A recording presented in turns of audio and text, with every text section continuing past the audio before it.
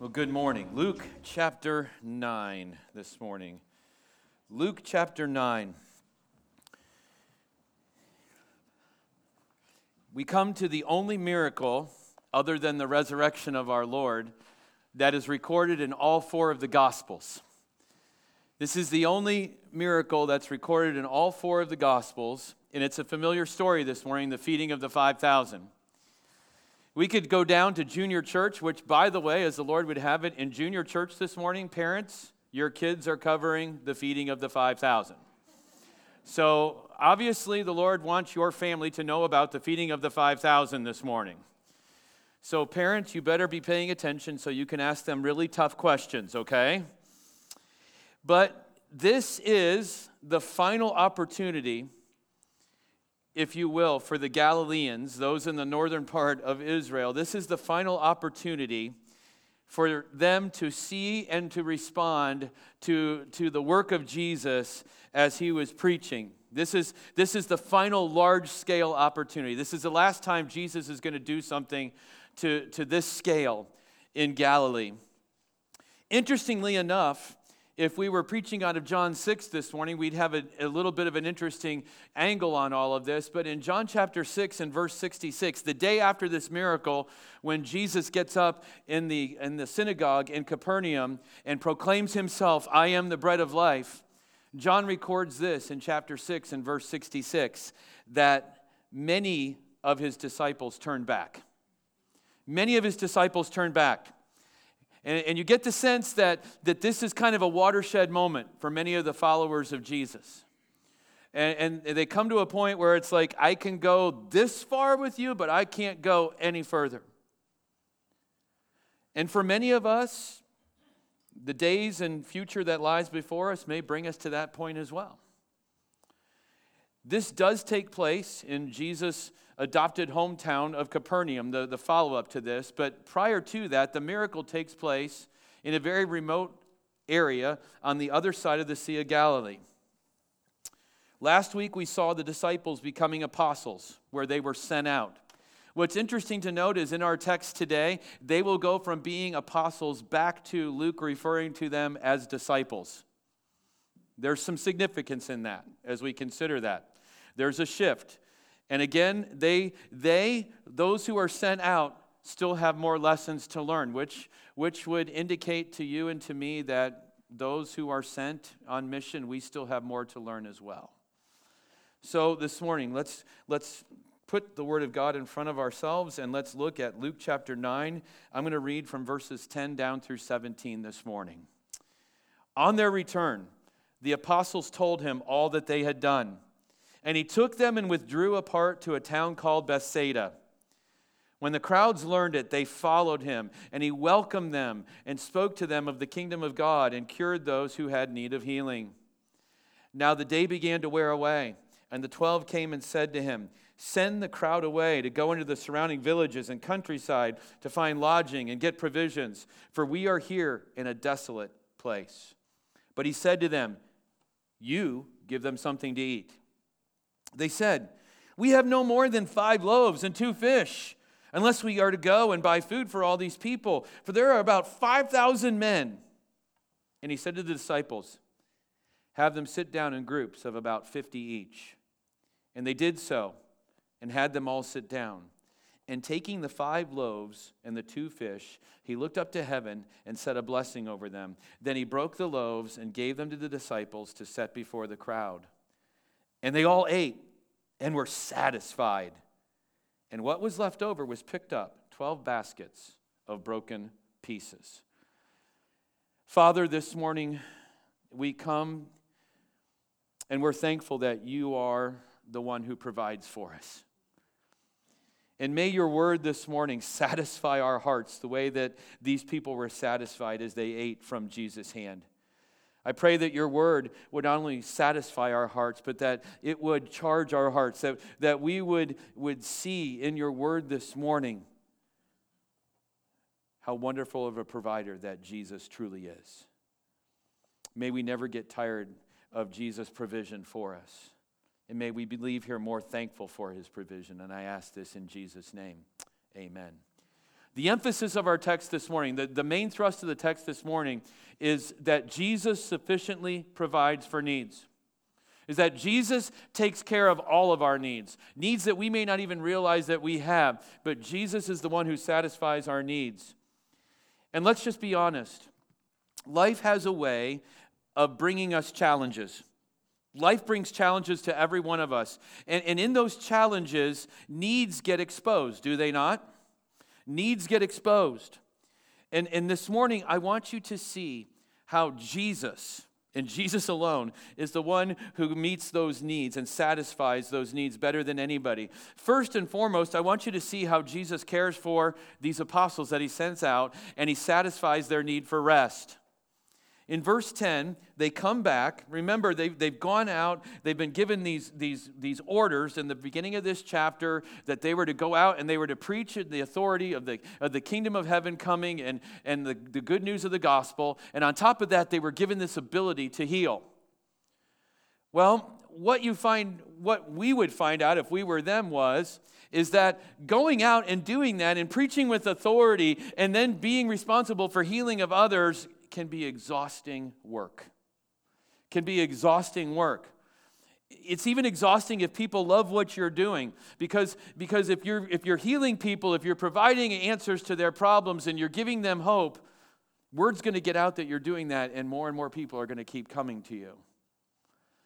And so what we see here now is 12 apostles who come back, and one of the things they're going to report to Jesus is just simply this: we are so tired. Life is exhausting. Ministry is exhausting. I can just tell you personally that some of my best night's sleep have come after long days of ministry. Some of the best naps I've had have been in the last few months on Sunday afternoons. Ministry is exhausting. And the disciples were eager to come back and share all the things that they had with Jesus, but one of the things that happens is wherever these disciples now go, just like wherever Jesus went, they're known for being men who can bring healing and men who are going to teach and preach with authority, and they're going to attract a following.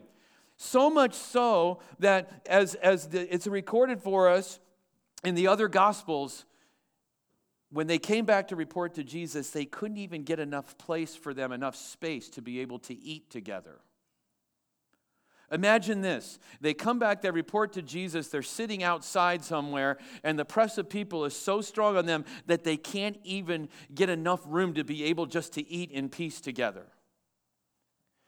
And so here's Jesus, this great high priest, as the book of Hebrews tells us, who understands the need, and he sympathizes with our weaknesses, and he senses their weariness, and he takes them away. Notice in verse 10, he said, and they withdrew to a town called Bethsaida. Now Bethsaida, we don't know exactly where that's at today. We don't know exactly where that is. We think it's on the north side of the Sea of Galilee. It's in a remote location, but we know this, that it's the hometown of a couple of these disciples. It's the hometown of Peter and Andrew, and it's the hometown of Philip. And I love what Jesus does here. He takes some of his followers, to a place where some of them are very familiar with. Let's be honest, isn't it comfortable sometimes just to go home? Isn't it comfortable just to go home? And here Jesus takes Peter and Andrew and Philip and the rest of the disciples to this desolate place that we see in verse 12, but it's home. And it's a place where we can find rest. And Jesus' intention is that he would get them there and that they would be able to rest. May I say to all of us this morning that rest is necessary? That rest is necessary? Because rest does this. Rest, if nothing else, reminds us that we are weak and he is strong. Doesn't it? When you go to bed at night and you put your head on the pillow, or when you go home this afternoon and you take that Sunday afternoon nap, which is the best sleep of the whole week, I submit to you, when you do that, you know what you're reminding yourself of? I'm not all powerful. I don't have all the strength. I need to stop and I need to recharge. Just don't do it while I'm preaching, okay? But here's the reality. Rest is important because it reminds us that there is someone who is stronger than us. And every time you and I put our head on the pillow and we close our eyes and go to sleep, God in all his strength is not shutting down. He doesn't ever need a nap, but you and I need naps. Rest was a part of Jesus' life and ministry. We saw already in Luke chapter 5 and verse 16 that many times Jesus withdrew from his disciples and the crowds. He withdrew and went off to pray. He withdrew to get alone with his Father.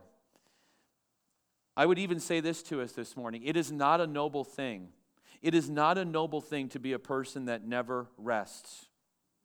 The very pattern of creation is what? That God worked on 6 days, and on the seventh day he did what? He paused, he rested. And that in many ways is to be the rhythm of our lives. Rest means that we come to a stop, or that we slow, and that we trust that God will take care of it for us.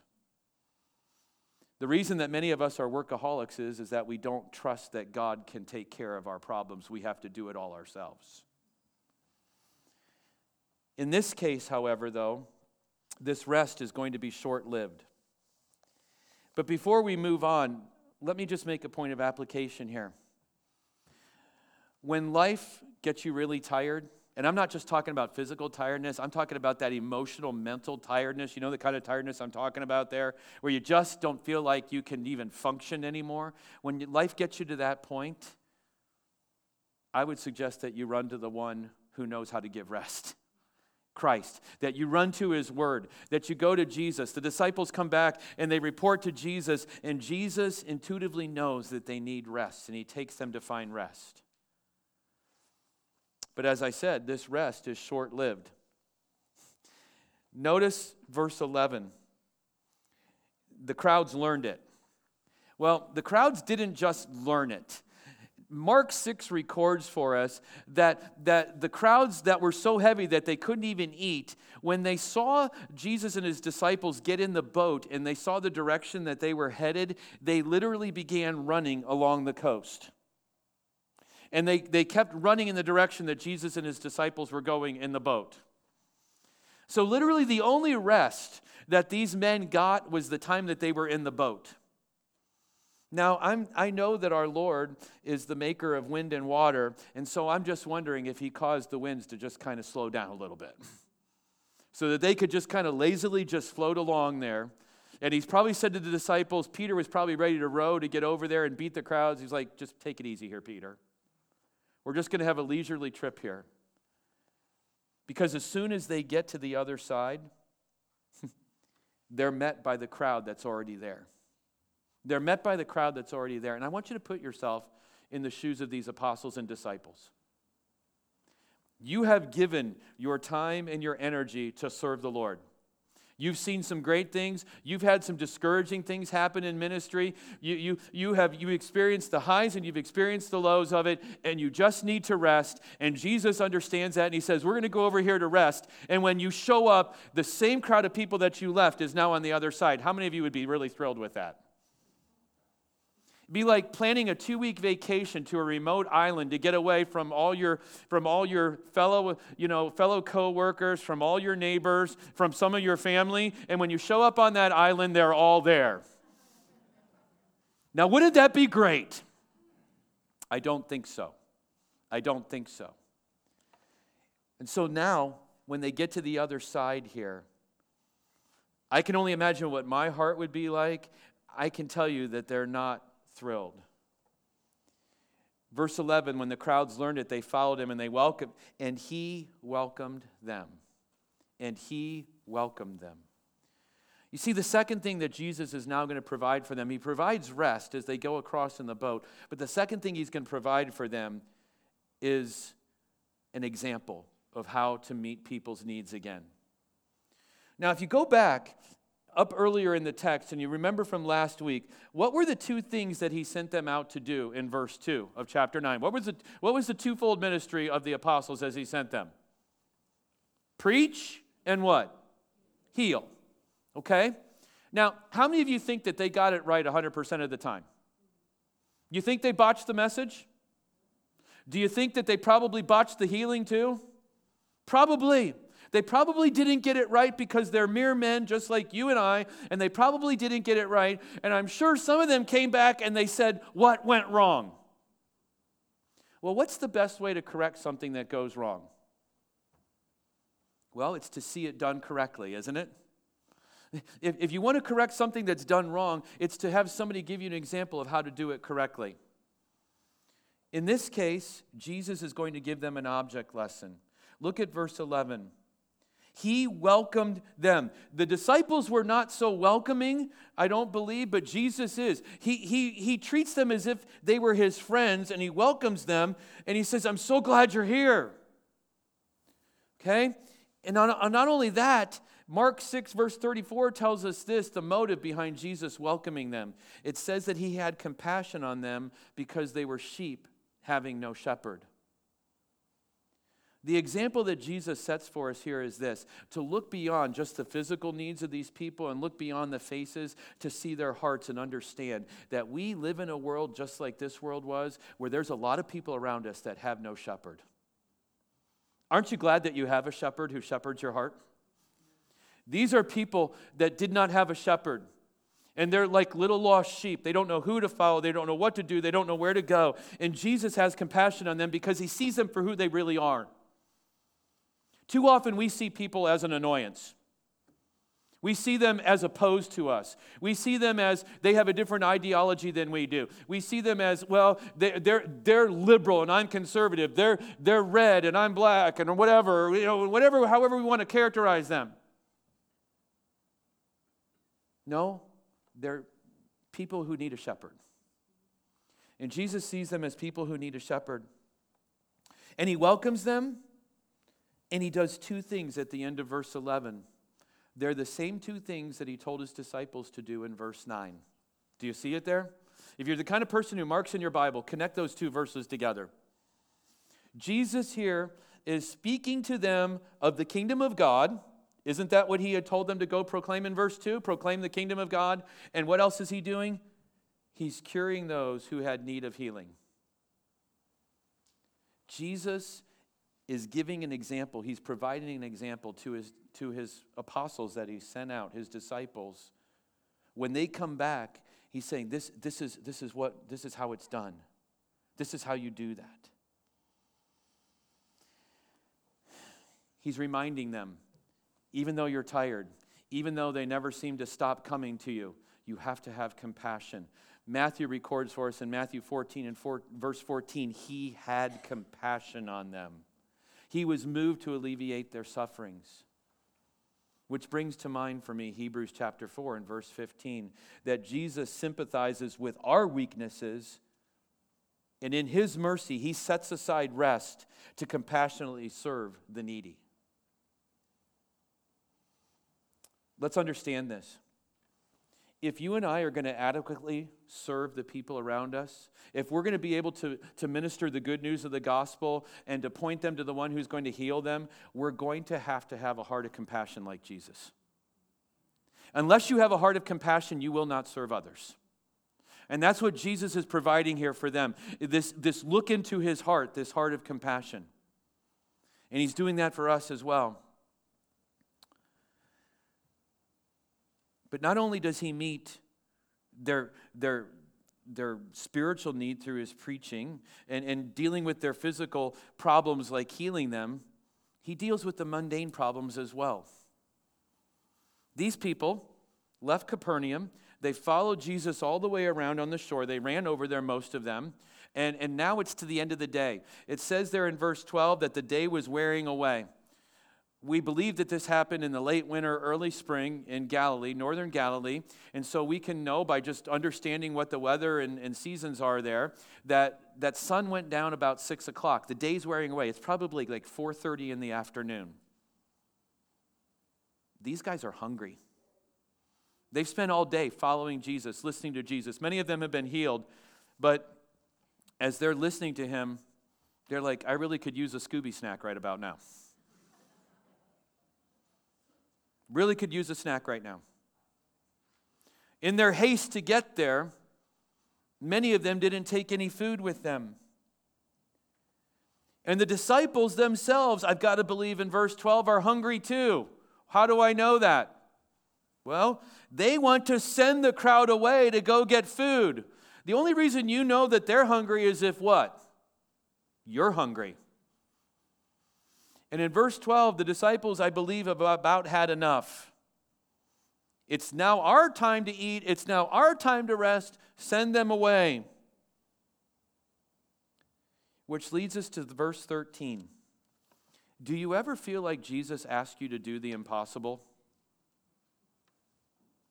Anybody ever feel that way? Jesus is asking me to do the impossible?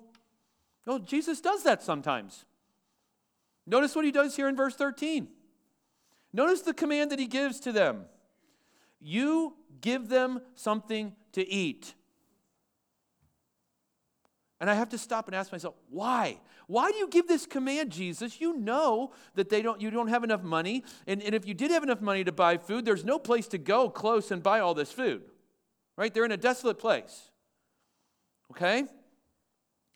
And I would submit to you that Jesus sometimes asks us to do the impossible because he's using it as a training for us. And here, this is a training question. And it points to their inadequacy, but it also points to his sufficiency. This question is going to point out to the disciples, you don't have the ability to do this, but it's also going to point to them, but I do have the ability to do this. Have you ever been in a situation where you realized, I can't do this, and then you realize that God can? That's exactly what's happening here. And here's their reply. Their reply is this. It's a twofold reply. And this passage doesn't give us the particulars of who does what, but John 6 does.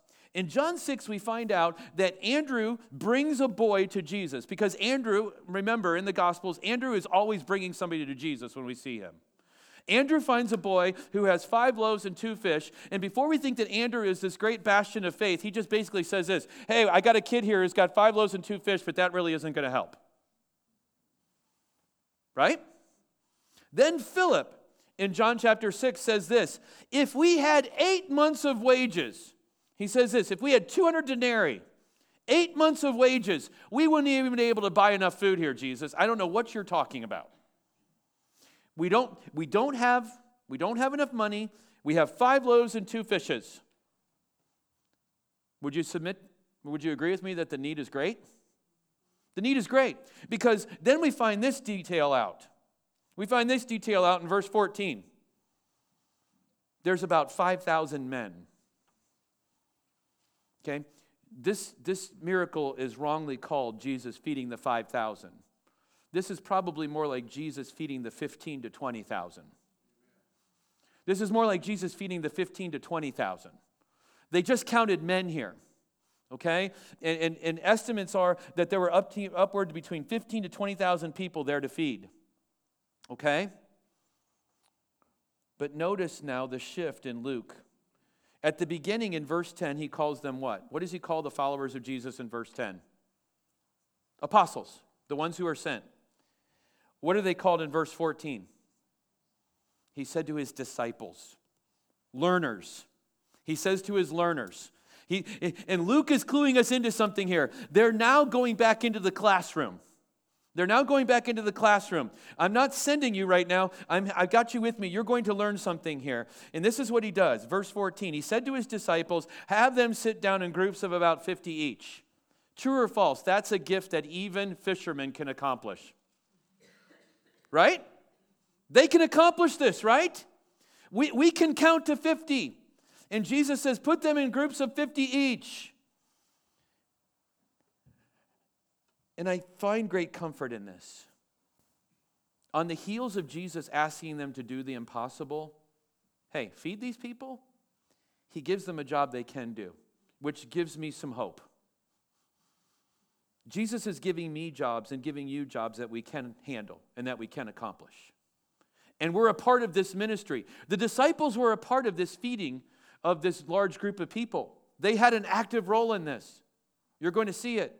So they're counting, and they put them in groups of 50 each. And in verse 15, they obey, and they had them all sit down. You and I aren't called just to sit by and watch Jesus do amazing things. We're called to be active and be a part of it as well. We're called to be right in there and doing things. Now, there's no glory, let's be honest, there's no glory in organizing people into groups of 50 and getting them to sit on the ground. Hey, I was the number one counter. I counted quicker than anybody else. I got more groups of 50 than Peter did. No, there's no glory in being a counter and an organizer. All the glory in this goes to who? Jesus. And that's the way it should be. But they all have a part in this. And then notice Jesus' miraculous provision. Look at verse 16. He takes the 5 loaves and the 2 fish, and he looks up to heaven, and he said a blessing over them. He says a blessing over them. Then he broke the loaves, and he gave them to the disciples to set before the crowd. What's interesting about this is that there's 3 words in that verse that Luke will take and use in the Last Supper. Blessing, broke, gave. Blessing, broke, gave.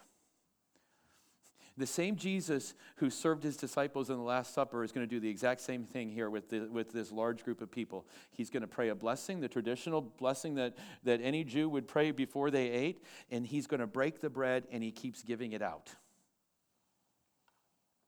I think Luke is pointing us here that this is more than just physical food. There's something greater coming. And John definitely refers to it in his gospel in John chapter 6. But understand the miracle here. Jesus just continues to break bread. 5 loaves just keep breaking. And he keeps handing it out to the disciples. And he just keeps coming from his hand. He just continues to break bread. And I imagine the disciples are like, and the crowd is like, they're looking around to see, like, is there something he's got hidden somewhere that he's pulling this bread out of? Is he standing in front of a cave and somebody handing bread out to him and he's just, no. He's literally there creating the bread and handing it out to them. You know, he doesn't just give them a snack either. Look at verse 17. How well did they eat? How well did they eat? They were satisfied. They were full. That word satisfied is the Greek word that is used to fatten up animals before you're going to kill them. Okay? That's the Greek word. That's what that means, okay? Literally, it was like Thanksgiving dinner, man. They are like rolling away from the table. They're satisfied. They are fattened up. And I have to ask myself, are there times in my life when the resources look really slim? Would you agree with me that 5 loaves and 2 fish look pretty slim in a crowd of 15 to 20,000 people? The odds are not good, are they? And there are times in my life, not just in my own physical needs, but yes, sometimes with my bank account, sometimes with you know, whenever we have unexpected bills or whatever, that the resources look pretty slim. Does it ever look that way for you? Who do you trust when the resources look slim? Who should we trust when the resources look slim? But Jesus doesn't stop providing there.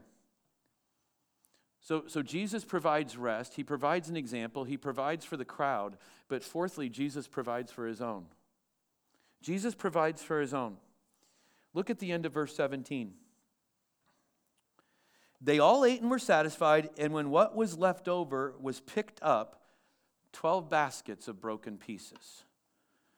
One thing here that I note is Jesus doesn't want anything to go to waste, right? He wants it all picked up. Doesn't want anything to go to waste. And when they pick it up, this is just a coincidence, right? How many apostles and disciples are there, church? 12. How many baskets are picked up? Now, I can remember as a kid, whenever I used to have Sunday school with flannel graph, that the baskets were pictured really huge, like these big, huge containers, like laundry hampers. No. The word for basket here really means like a little lunch basket. You tell me what the purpose of the 12 baskets that were picked up was for. And understand this. When you serve the Lord and you serve him faithfully, he doesn't forget to provide for you. He doesn't forget to provide for you. How do I know this was for them? Well, let's keep your finger here and let's go over to Matthew chapter 16. I want you to see this. This is not a coincidence that there's 12 baskets that are left over.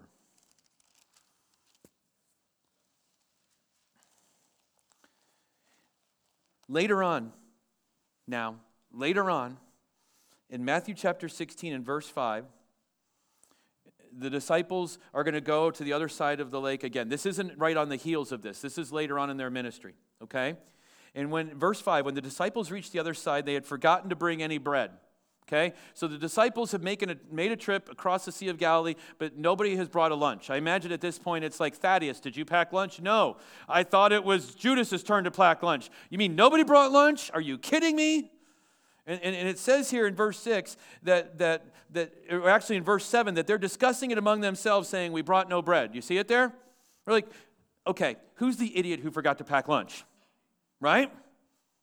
Verse 8. But Jesus, aware of this, said, O you of little faith, why are you discussing among yourselves the fact that you have no bread? Do you not yet perceive, do you not remember the 5 loaves and the 5,000 and how many baskets you gathered? What is Jesus pointing them back to? This specific miracle. He's pointing them back to this and saying, do you not remember after I fed the 5,000 men and all the women and children that were with them, that after I did that, how many baskets were left over?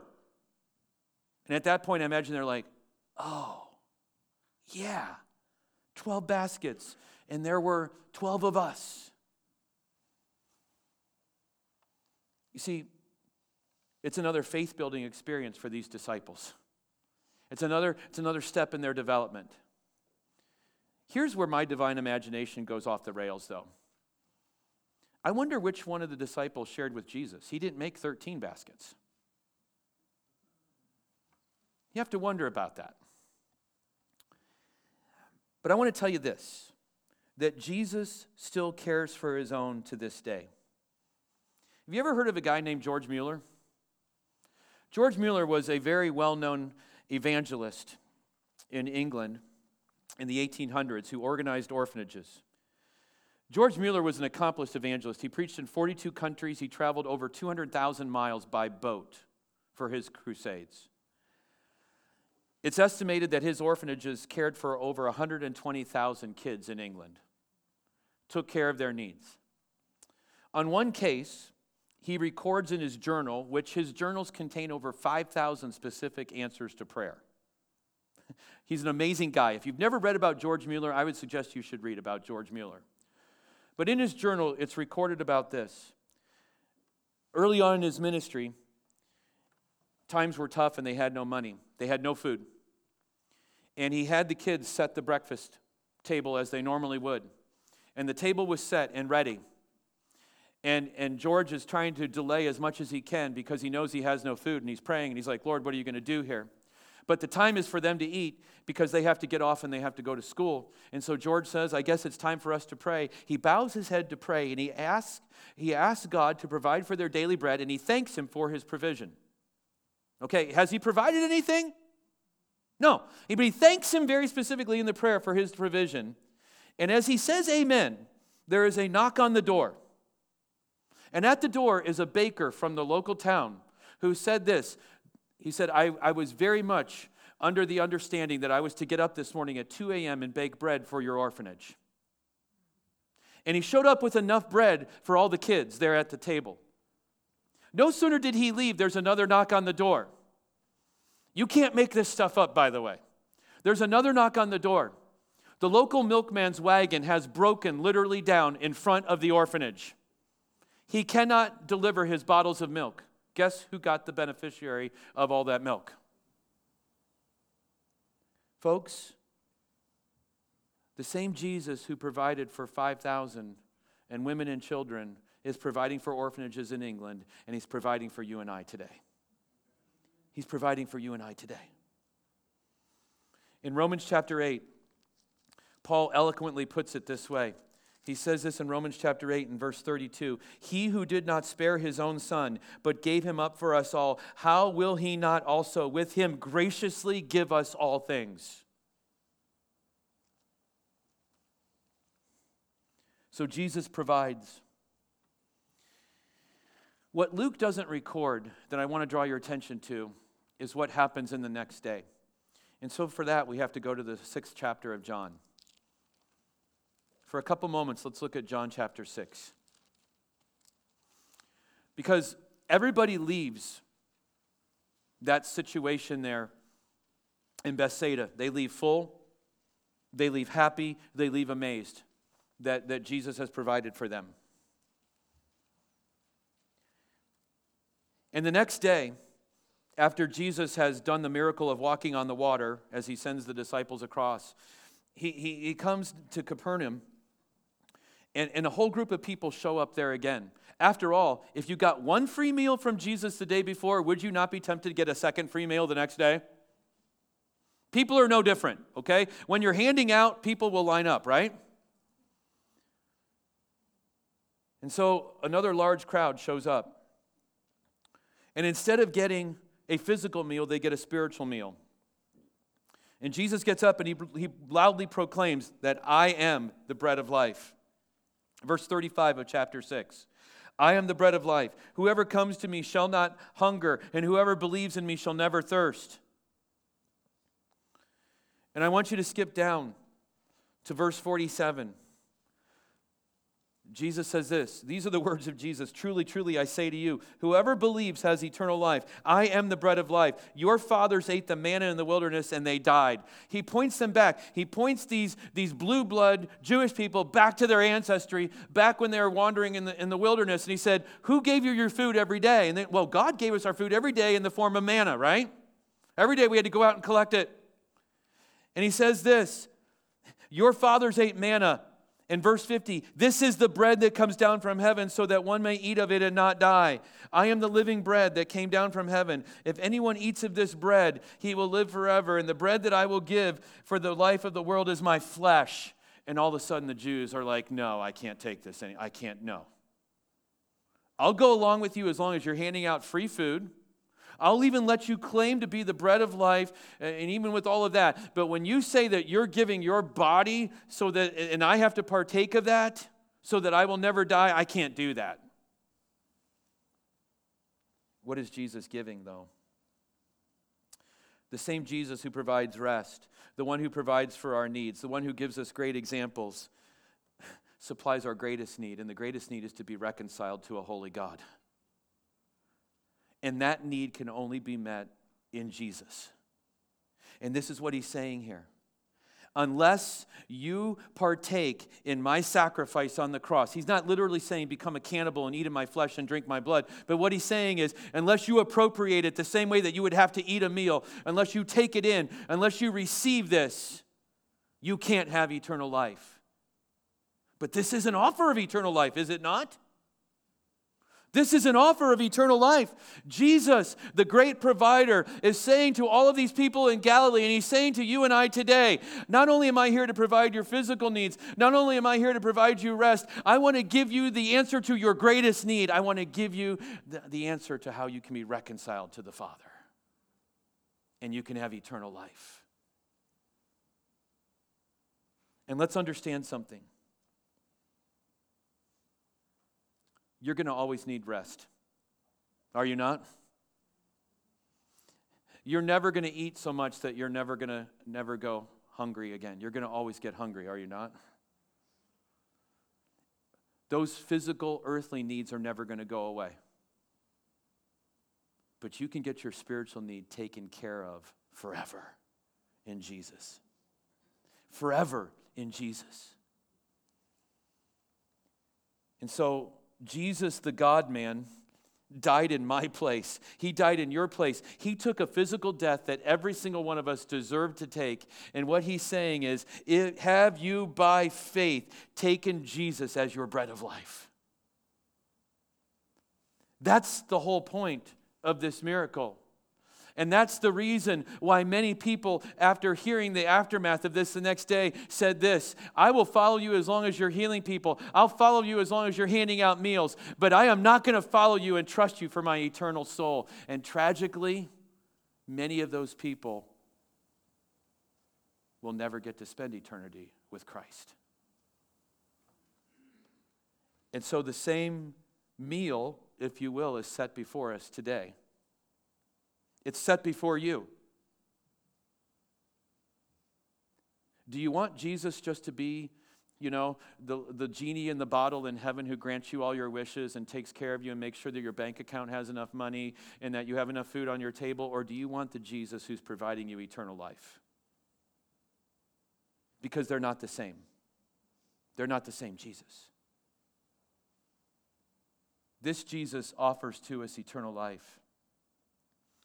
Verse 58, he said, "This is the bread that came down from heaven, not like the bread the fathers ate and died. Whoever feeds on this bread will live forever." And so, my friend, before you leave here today, will you receive the bread that Jesus wants to give you, the bread of eternal life? Father, we thank you for your provision in the Word. And to think about being there on that day when Jesus performed this miracle, it sends chills up my spine that Jesus could feed upwards of 20,000 people and create the bread to feed them. But even greater is the fact that Jesus would die on a cross for an unworthy person such as myself, a wretched sinner, so that I could have eternal life. That is miraculous. We thank you for the provision of Christ. We thank you for providing our physical needs, our needs for rest, our needs for food, for clothing, for shelter. But most of all, we thank you for being our bread of life. For those who have never partaken of that bread of life and have not experienced the joy of having sins forgiven and being reconciled to God, I pray that today would be the day that they would experience that. In Jesus' name. Amen.